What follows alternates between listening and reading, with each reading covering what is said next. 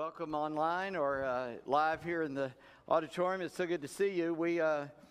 This weather has been a little bit unusual, even for our area, for all over. It's been a little bit different, and so I'm glad that you could get out this morning and get here. And some people still may not be able to get out. We were gone a little bit over the end of the week, and it snowed while we were gone, and then froze over, and my car was outside. So when I went out, I saw it was covered, and I went to wipe the snow, and it wasn't snow. It was like a shell of ice with ice cream in the middle, and it took a little while to get it all freed up. And so I'm glad I could do that and get here today. I've been doing a lot of topical messages, some of it due to the weather. Just as you go through a Bible book, you kind of want to have some consistency with people being able to attend, and it's been a little bit difficult, so I just haven't gotten started in a new Bible book yet. But today is Valentine's Day, and I've read a little bit about Valentine this week.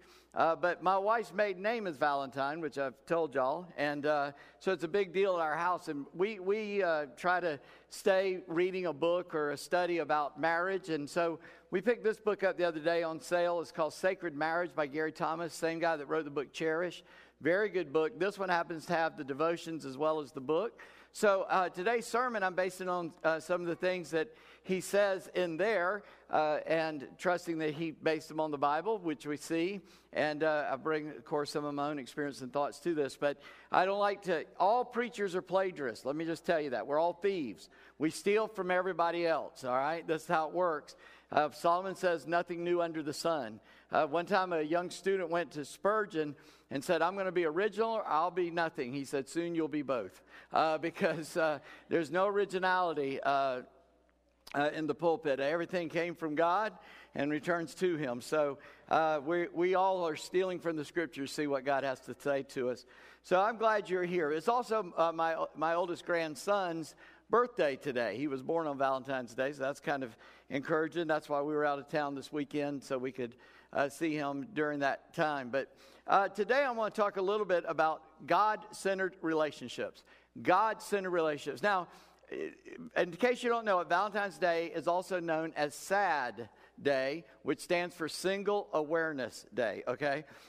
So some people are sad because they don't have a boyfriend, girlfriend, or a mate, but trust me, you'll hear in the message, God is enough for you, and until he chooses otherwise. But I do want to talk about God-centered relationships, because it's not just about husbands and wives. In all of our human relationships, the things I'm going to talk about come into play. They come to help us in all of our relationships.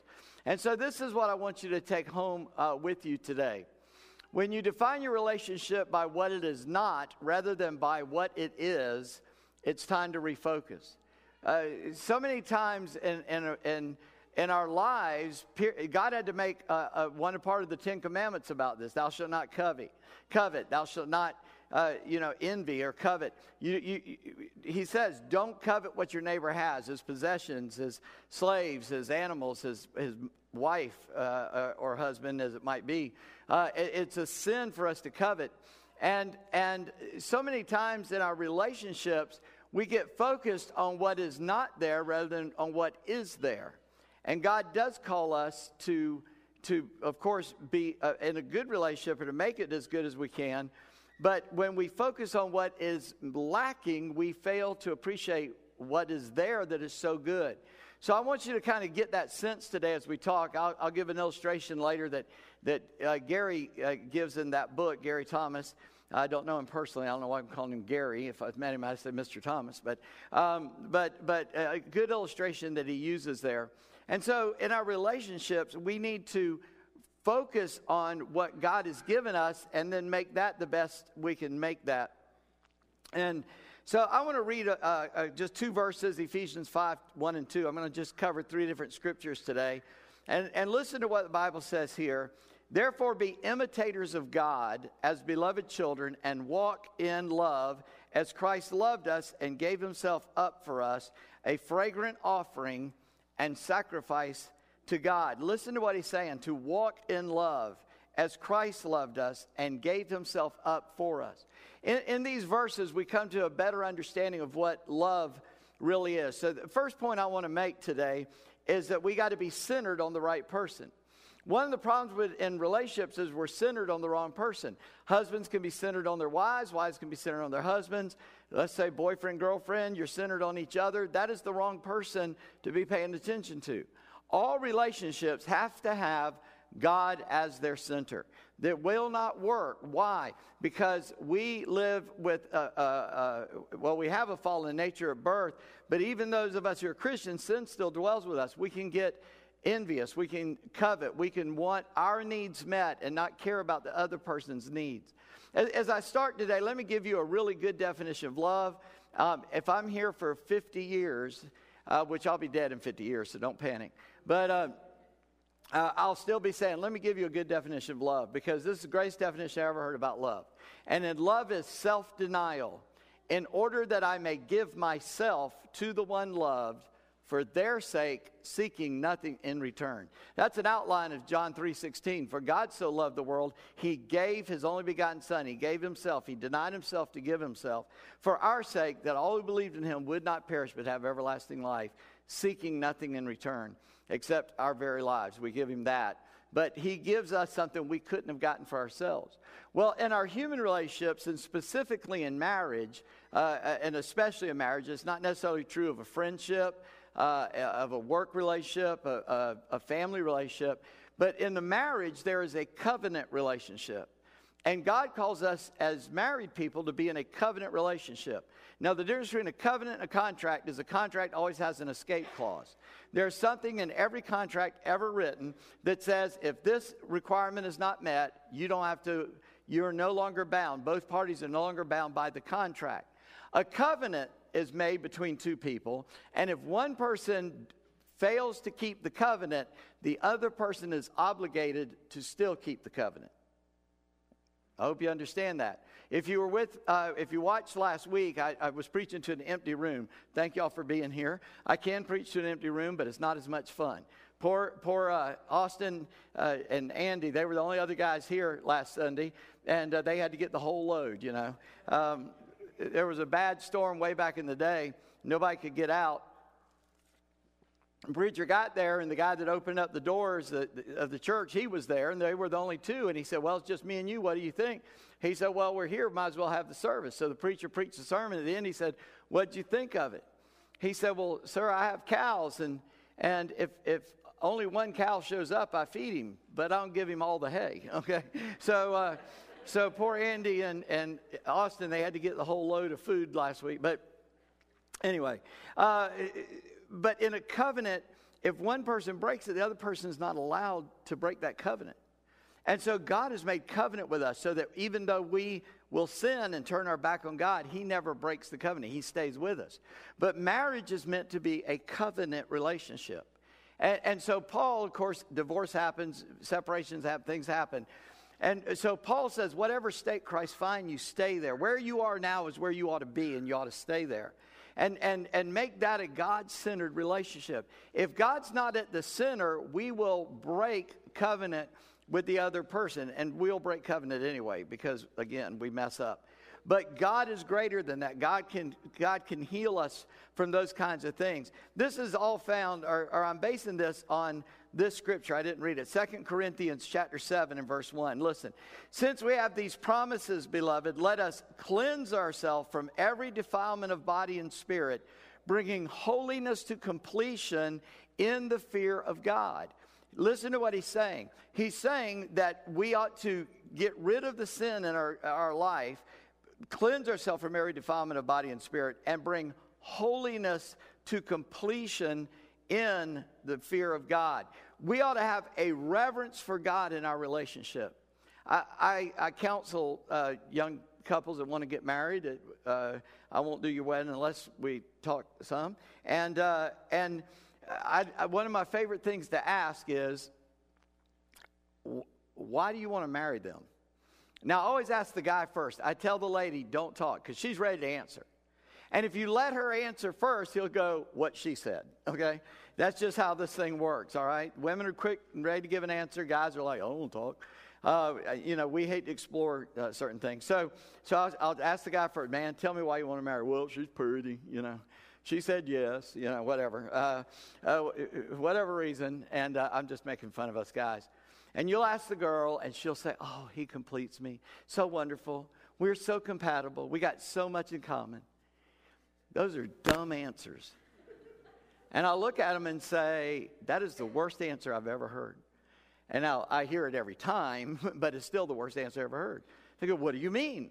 Because the only reason for you to get married is the two of you can honor God better together than you could have apart.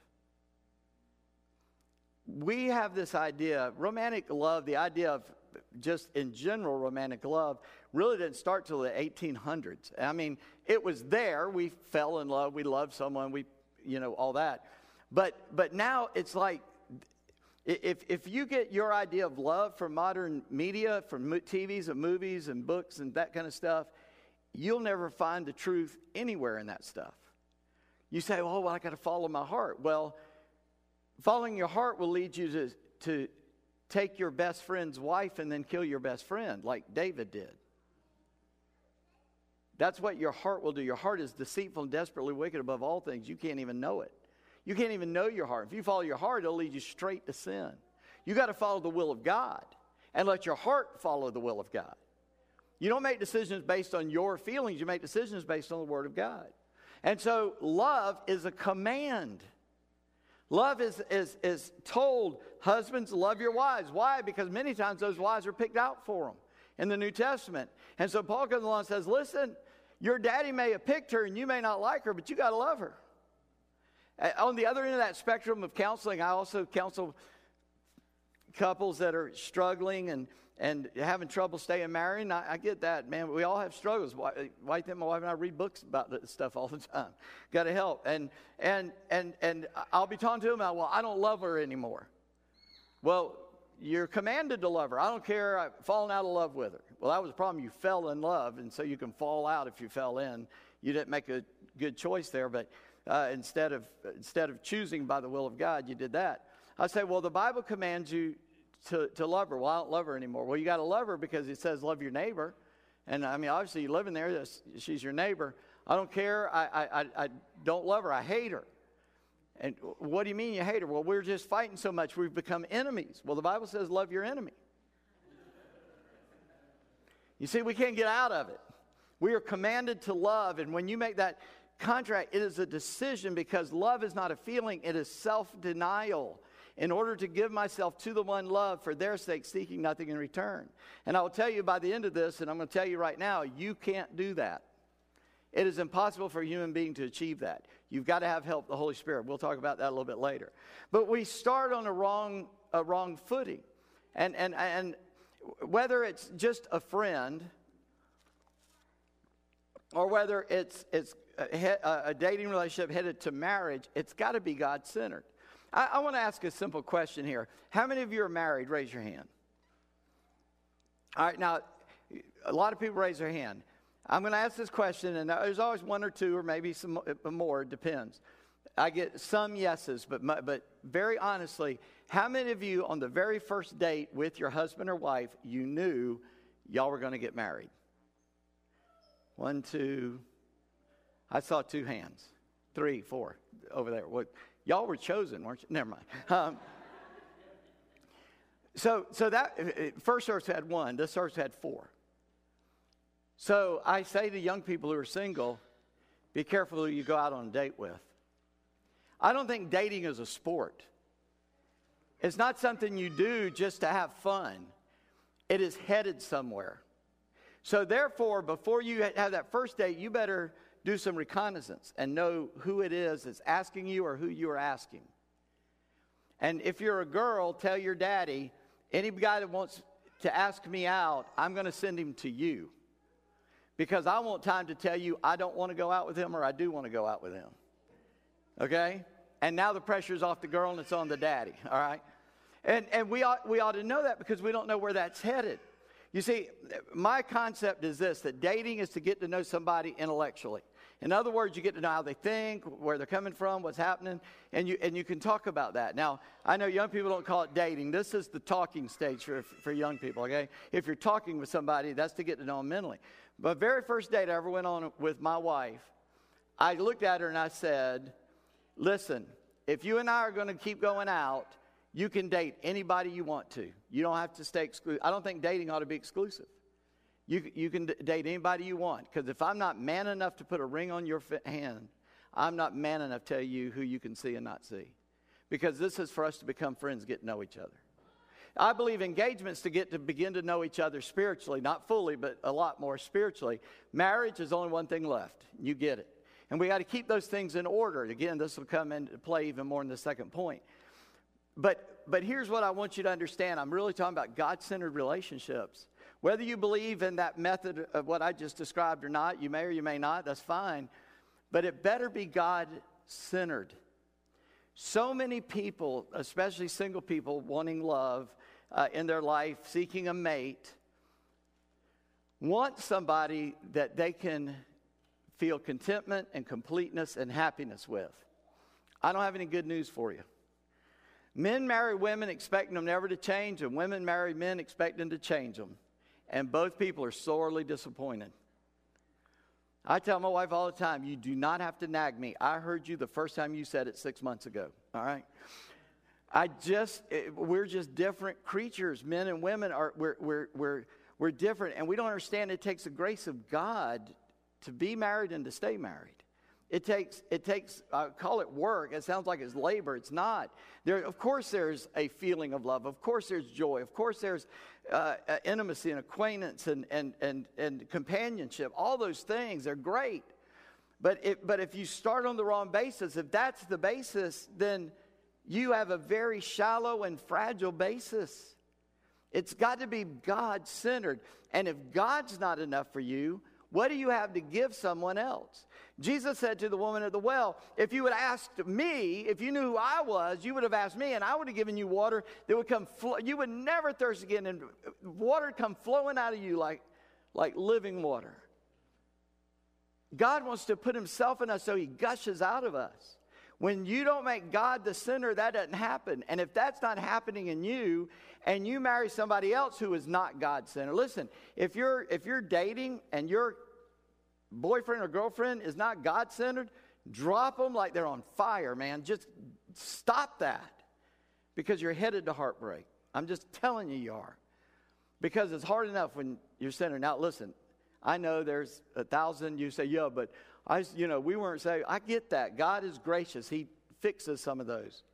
But I'm talking to people, you still got a choice you can make in front of you. Be careful what you do, and let God be that center. You know what happens when God is not the center? Because God's got to put something in you to give to someone else. If you're going to deny yourself to give, if you don't have God at your center, you're two ticks without a dog. You're not going to last very long, and both of you are going to die. And so you got to receive from God what you need in order to have something to give to your mate or spouse, but that also applies to your friend.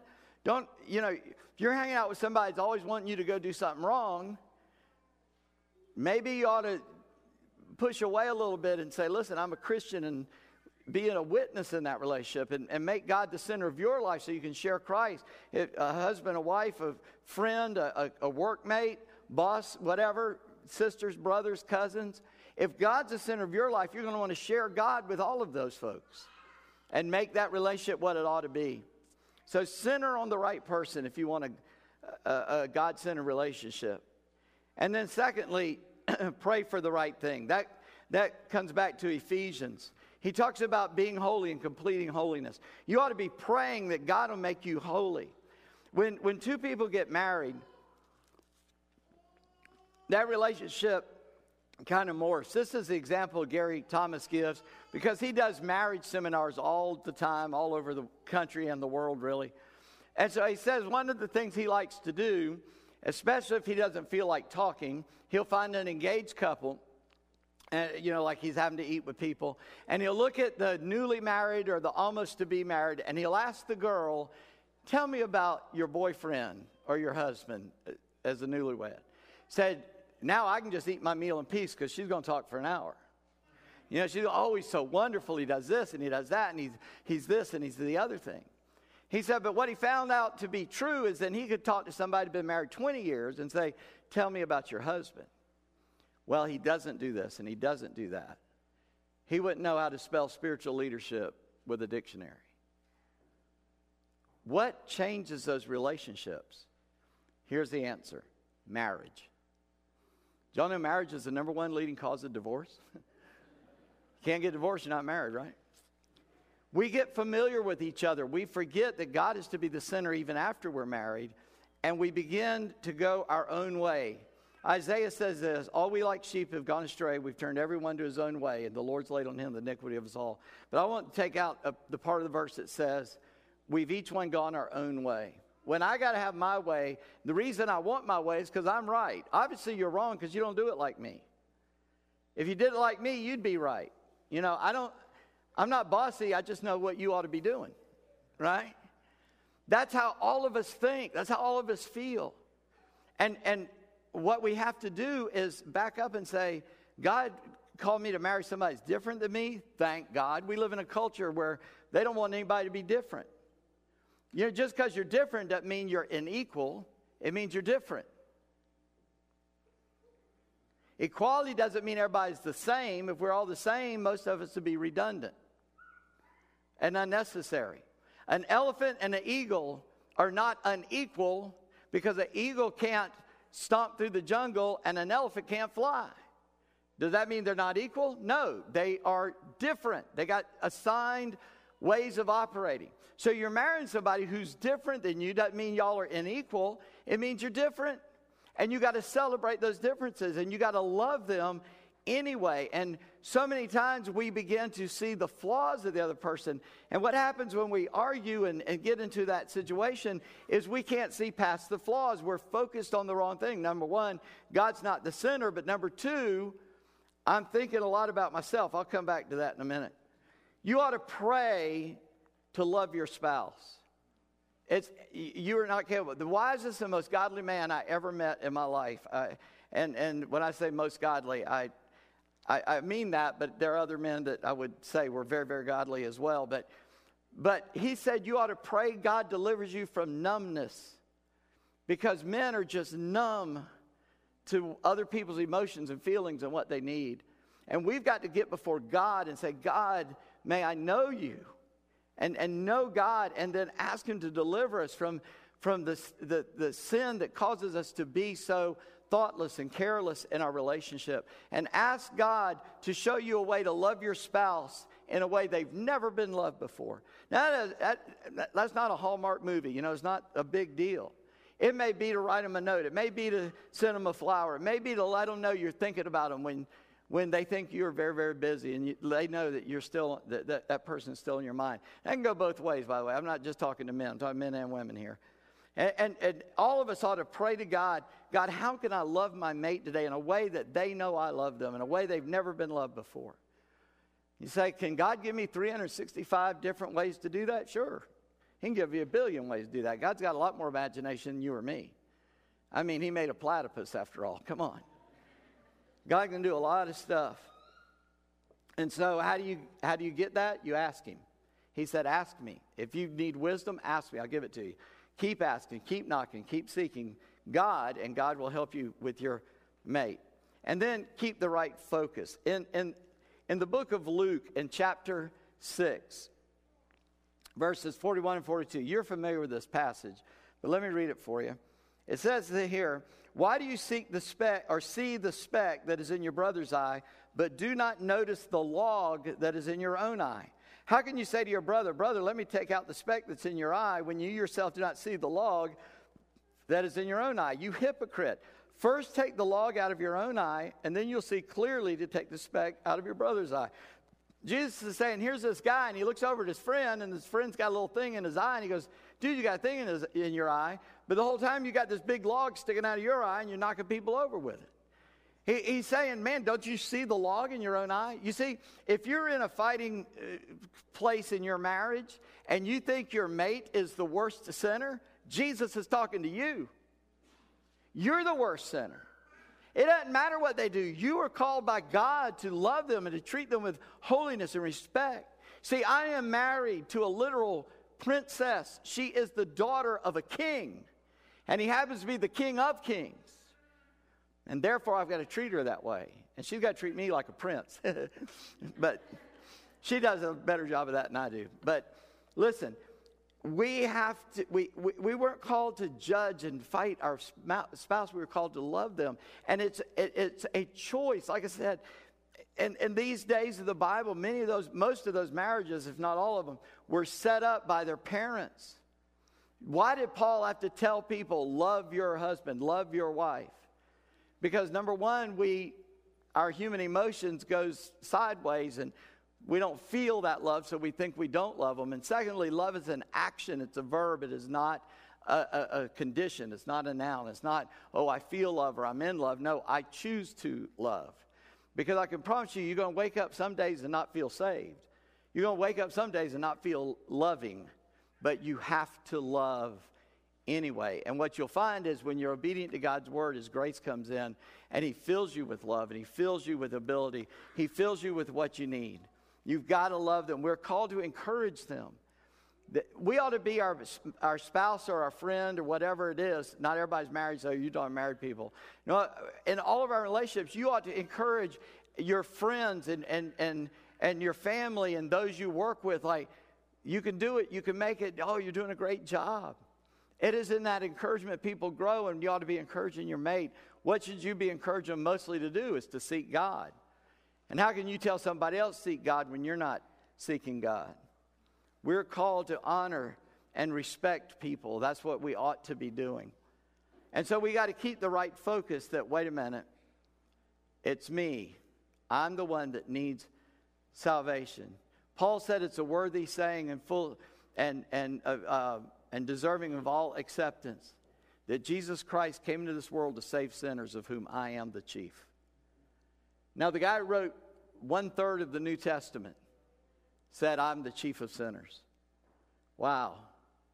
What does Stewart think about himself? And that's just Paul. I've been reading some other biographies this past week, very short biographies. And one of the quotes I read about St. Patrick, and his quote is, my name is Patrick. I am a simple man. I am a sinner. And yet God used him to shake an entire nation for Christ. Listen, we got to get past thinking we are God's example A of what everybody ought to be. And we got to start being humble. The Bible says to humble yourself. We don't ask God to humble us. He just says, get off your high horse, man. Quit thinking so much of yourself. Think about Christ. Because when you compare yourself to others, sure, you're going to be better than some people. And you'll be too encouraged. And you'll be worse than some people, and you'll be too discouraged. Compare yourself to Christ, because you'll see yourself clearly, and you'll thank God you aren't what you were, and you'll realize you're not what you're going to be. And you'll stay on that path with Christ. And so you ought to do that. So what would happen if we all did this? What would it look like if every relationship in our life was centered on God? If all of our friendships and all our work relationships, when somebody started doing something they shouldn't do, and we just brought up Jesus. You know, that's a powerful name. I've just seen at the name of Jesus, like the whole atmosphere change. I've seen people about to do one thing, and they would just call Jesus into the situation. The whole situation go different. It's unbelievable to us. What would it be if we started getting together with our friends and say, what's going on with you and the Lord? How's the Lord? What's the Lord doing in your life? And we just started bringing all of our relationships centered on Christ. Man, that'd be a huge difference, especially in our marriage. Instead of talking about what we did or didn't do or did or didn't say, we started talking about Jesus. If we humbled ourselves and said, man, God showed me I'm a sinner and I got no right. You know, God is your judge. God is my judge. And not that we can't help somebody who needs some help understanding God's word and correction. Of course, God, don't take that don't judge as don't ever judge. If you didn't judge your kids, they'd tear down your house. You got to have some judgment and go, you know what? The Bible says you shouldn't be doing that. Let me pray with you. Let me help you. Let me encourage you that you can do right. So let's make God the center of our relationship. Secondly, why don't you commit to pray daily for all those relationships in your life, especially those ones that happen every day. Just asking God, help me to, in this relationship, to be like Christ in that relationship. Read Matthew, Mark, Luke, and John. See how Jesus interacted with people. Man, he met with some sinners that are sinners worse than us. And all we find there is compassion and help from him for them, and as they came to know him and got changed. And if you're not married, don't get in a relationship except with a God-centered person. I'm just telling you, make Christ the beginning of every relationship. And if that person, I had a friend that he became a Christian and he started coming to the church. This was many years ago. That, by the way, a guy's a pastor today. And there was a girl that came to our church sometimes. Her parents were in the church. And man, she just thought this guy is it for her. And she was chasing him, basically, is how we'd say it. And so one day she said to him, and he's not giving her much time, you know, he'd listen to her, he's a nice guy, and she said, I would follow you anywhere. He said, you won't even follow me to church. Why would I think you'd follow me anywhere? Because he wanted to do the will of God. He wasn't looking for a relationship except with God. And he didn't marry her. He never started a relationship with her. And we ought to understand that concept. And if you're single especially, if you're hoping to get married, God knows where you live. Get to know God and he'll be the right person, and God will bring the right person for you in his time. But if you're not the right person when you meet them, you're going to be two ticks without a dog. And you got to have something to give. And you only get something to give by coming to Christ and letting him fill your well. And I just thank God that when he finds us, he redeems us, and he makes all our relationships great for him. I get so encouraged by that. I've seen all kinds of brokenness and tragedy in life. Not personally, but I've seen it around me, And I've seen God redeem some of the worst things and make something so beautiful. God delights in taking broken things and making them right. So if you're here today and you feel broken, don't despair. God wants to do miracles in your life. I truly, truly believe that. I wouldn't be up here preaching if I didn't believe the gospel was true. And the gospel says, what I was, I ain't no more. And what I am, I never was before. And that's true every day. So let's rejoice every day that his mercies are new. Father, in Jesus' name, as we step into your presence by the name of Jesus, Lord, we understand that the worst sinner is inside my skin. And Lord, that I have to have that attitude, because I have to deal with people who are also sinners, and they need to know that there's a Savior who can save them. And if I become the judge, I will judge wrongly, because I don't know all the things that you know. I don't understand all the things you understand.